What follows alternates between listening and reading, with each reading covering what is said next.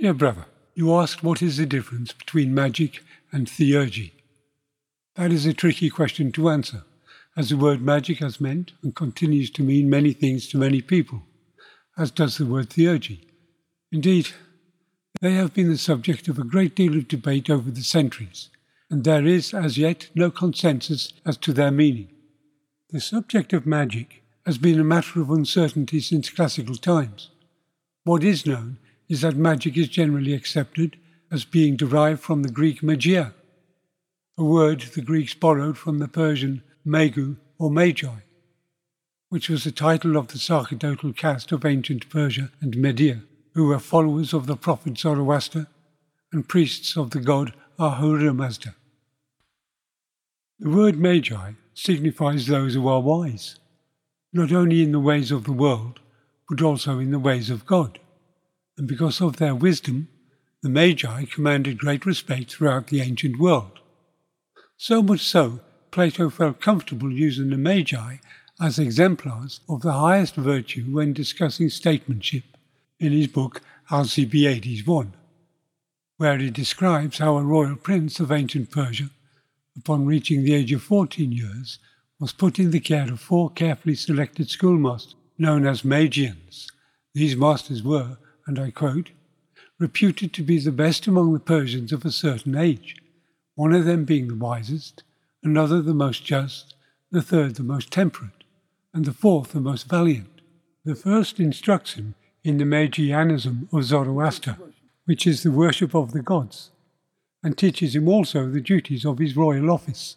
Thus Plato held the Magi in the highest esteem, and furthermore informs us that the work of a magus or magician is the worship of the gods, by which I mean theurgy. With the collapse of the Western Roman Empire in the 5th century, the classical world came to an end, and the Dark Ages began in Western Europe, out of which emerged the medieval era, spanning the best part of 1,000 years, during which time magic generally became known under 3 main headings: natural magic, goetia, and theurgy. Natural magic is concerned with the hidden workings of nature, its properties, powers, qualities, substances, and virtues. It was held to be the noblest part of the physical sciences, and as such was not forbidden by faith, and therefore not legislated against. For many students of the magical art, it was the consummation of natural philosophy. The study of alchemy, medicine, and astrology, and the manipulation of nature's finer forces were considered to be the proper domain of natural magic. One of its greatest exponents was Paracelsus, a renowned alchemist and healer of the 16th century, who became famous for his doctrine of signatures, in which he proposed that natural objects suggest by their external appearance the complaints for which they were cures. Thus, some plants may be seen as representing parts of the body, whilst others suggest diseases for which they may be used as remedies. A signature, therefore, was any distinctive feature or quality that indicated a connection between remedy and malady. You know, there is a fundamental distinction between the field of natural magic and those of goetia and theurgy. Natural magic was understood to be the application of true and natural causes to produce rare and unusual effects, by means that were considered at the time to be neither superstitious nor diabolical. It was a discipline of inquiring into the workings of nature and did not involve engaging with spirits or gods. On the other hand, goetia in particular, and to a lesser degree theurgy, were seen as disciplines that engage with spirits, gods, and a vast hierarchy of other supernatural beings. To the ancient Greeks, what we in our time might generally understand by the terms sorcerer, witch, and witchcraft were known by the names goes or goetes, from which the term goetia and goetic are derived. Indeed, from the earliest times, the terms goetia was used in a sinister and disreputable sense, being invariably linked with magical rituals devised to control and manipulate people or spirits for questionable reasons, often to the detriment of others. Today, goetia is usually associated with the 17th century grimoire Lemegethon Clavicula Solemni, otherwise known as the Lesser Key of Solomon, around which a vast amount of fanciful myth and legend has accumulated. Indeed, Goetia has long been accepted as being synonymous with black magic. In historical terms, Goees were often seen as a threat to social order, and there were many occasions when the law against them was vigorously enforced, not only during the more recent events in our cultural history, but also in the distant past. For instance, almost from its beginning, the Roman Empire introduced laws against the practice of sorcery and witchcraft. The earliest Roman code of law, the 12 Tablets, introduced in the mid-5th century BC, so named because they were publicly displayed in the Forum on 12 tablets of bronze, forbade people from using magic to harm others, the punishment for such a crime being severe.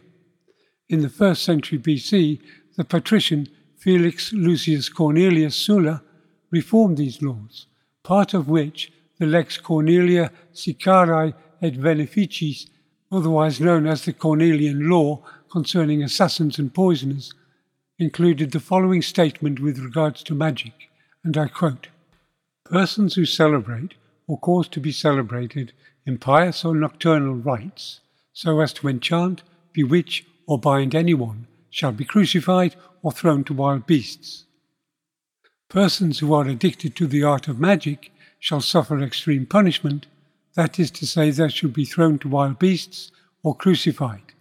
Magicians themselves shall be burnt alive.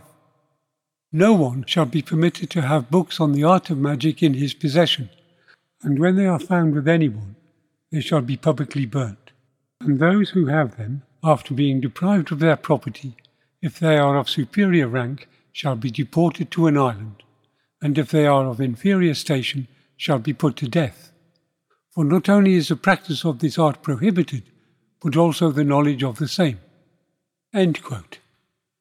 Clearly, the ancient world was no bed of spiritual roses, for society then, just like today, had its share of unscrupulous people who were prepared to use both natural and supernatural force to take advantage of or to intimidate their neighbours.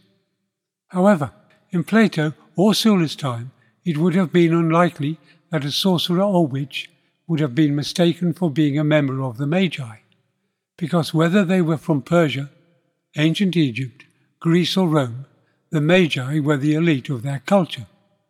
They were extremely learned, not only in the spiritual sciences such as theology and psychology, but in the known empirical sciences including astronomy, mathematics, metallurgy, philosophy, medicine and physiology, and as such were highly respected. As Plato so eloquently put it, the work of the Magi was the worship of the gods, work that is formally known as Theurgy. The word Theurgy is derived from the Greek words theos for God and ergos for work, from which is formed the words theurgia, which means works of God. These divine workings were the sacramental rites or mysteries that were central to the spiritual life of the ancient world. One of the most well-known exponents of Theurgy was Iamblichus, who was born in Syria in the middle of the 3rd century. He was a pupil of Porphyry and the author of several books, most of which are now lost. Fortunately, one book, entitled The Mysteries, survived. It is an account of a lengthy correspondence about Theurgy between Iamblichus and Abamon, an Egyptian high priest, concerning ancient theurgic principles and dynamics. Over the course of time, the ancient rites of Theurgy were absorbed into the sacramental system of the Church, and have since fallen into disuse, no longer valued either by the Church or the State. Indeed, apart from academics, and those living on the fringes of modern civilization, we have barely any knowledge of the sacred rites of spiritual regeneration that was so important to the ancient world. This is hardly surprising, as the modern secular world views the spiritual dimension of life as a potpourri of primitive beliefs, practices, and superstitions, promoted by the unscrupulous with the intention of fleecing the naive and the incredulous, or fostered by the misguided and the irrational as a delusory mystical science that rests more on hopes, dreams and misconceptions than on any objective truth or observation. Even the majority of those who are knowledgeable perceive Theurgy and Goetia to be by and large one and the same thing, which is a potentially hazardous perception, in that the objectives and dynamics are both, on their own terms, diametrically opposed. Eliphas Levi writes of Goetic magic, and I quote, "This torrent of universal life, it is in this which brings to our evocations and to the conjurations of our Goetic magic such swarms of larvae and phantoms. Therein are preserved all the fantastic and fortuitous assemblages of forms which people our nightmares with such abominable monstrosities." End quote. Herein we may perceive the distinction between Goetia and Theurgy, for in Goetia the magician seeks to control the forces of nature and the spirits that abound in creation to take heaven by storm, as it were, whereas the Theurgist seeks purification, liberation, and the salvation of the soul, following a path of thy will be done as opposed to my will be done. This is best summed up by Iamblichus himself, who wrote, and I quote, "From the beginning, it is necessary to divide ecstasy into two species. One is turned towards the inferior, filled with foolishness and delirium, but the other imparts goods more honourable than human wisdom. The former is unstable, the latter unchangeable. The first is counter to nature, the latter is beyond nature.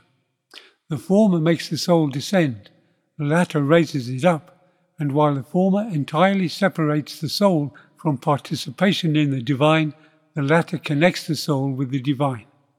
End quote. From the foregoing, it becomes obvious that describing what is meant by magic is at best a little tricky. Magic meaning different things to different people at different times. But please do note, if there is a common theme that runs throughout the history of magic, it is control. In all systems of magic throughout history, people have sought to control both their material and spiritual environment and all things within it through the use of supernatural powers. In material terms, magic is seen in today's world as a delusory pseudoscience. But in spiritual terms, it is the inevitable technology that emerges from theology, a technology which is at best ethically neutral. Thus, there is a common perception of magic and there is theurgy. Broadly speaking, natural magic was traditionally concerned with exploring the natural world, and over the course of time has naturally evolved into the sciences. But there are systems of magic that fall either under the banner of divine workings or under the banner of the diabolical, and many and varied are the views concerning them. This is very clear in Kabbalah, where the Western interpretation of Kabbalah is as a magical system. However, for true exponents of Kabbalah, the divine workings are not magic, and the Kabbalist is neither a magician nor seeks to become a magician. It may be difficult for an impartial observer to grasp the significance of this point, particularly in the light of popular opinion, which views Kabbalah and Kabbalists in terms of popular fiction and the imaginings of the media, but it may become clear if one understands that practical Kabbalah is concerned only with the divine names of God as derived from the scriptures and their mysterious workings, as unfolded in the Kabbalistic processes which are essentially meditative. The divine names are intimately connected with the Sephirotic world and its emanation. Thus, to engage with the divine names is to actively engage with the spiritual world in a sacred process geared to the regeneration of the soul, and not to its elevation, aggrandizement, or for its intellectual curiosity.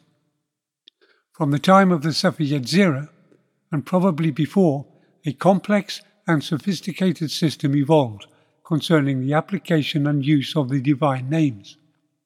For the Kabbalist, this system constitutes the essence of practical Kabbalah. However, in the late Middle Ages, this system passed into the realms of ceremonial magic, from which a degraded form of practical Kabbalah emerged, and many scholars and magicians have never really seen the two as being separate entities. Concerning this, A.E. Waite writes, and I quote, "The white and black magic of the Middle Ages constitutes a kind of spurious practical Kabbalah, which represents Jewish esoteric doctrine debased to the purpose of the sorcerer, and it is necessary that we should estimate it at its true worth, because it has been a subject of misconception not only among uninstructed persons, but even professed expositors. A study of Zoharistic writings, their developments and commentaries, will show the ends proposed by the speculative Kabbalah are very different from evocations of spirits, the raising of ghosts, discovery of concealed treasures, the bewitchments and other memories of ceremonial magic. The Kabbalah does, however, countenance, as we have seen, the doctrine of a power resident in divine names, and it is in fact one of the burdens of its inheritance." End quote. Which is an interesting observation by Arthur Edward Waite, and a good place to pause this talk until another time. Thank you.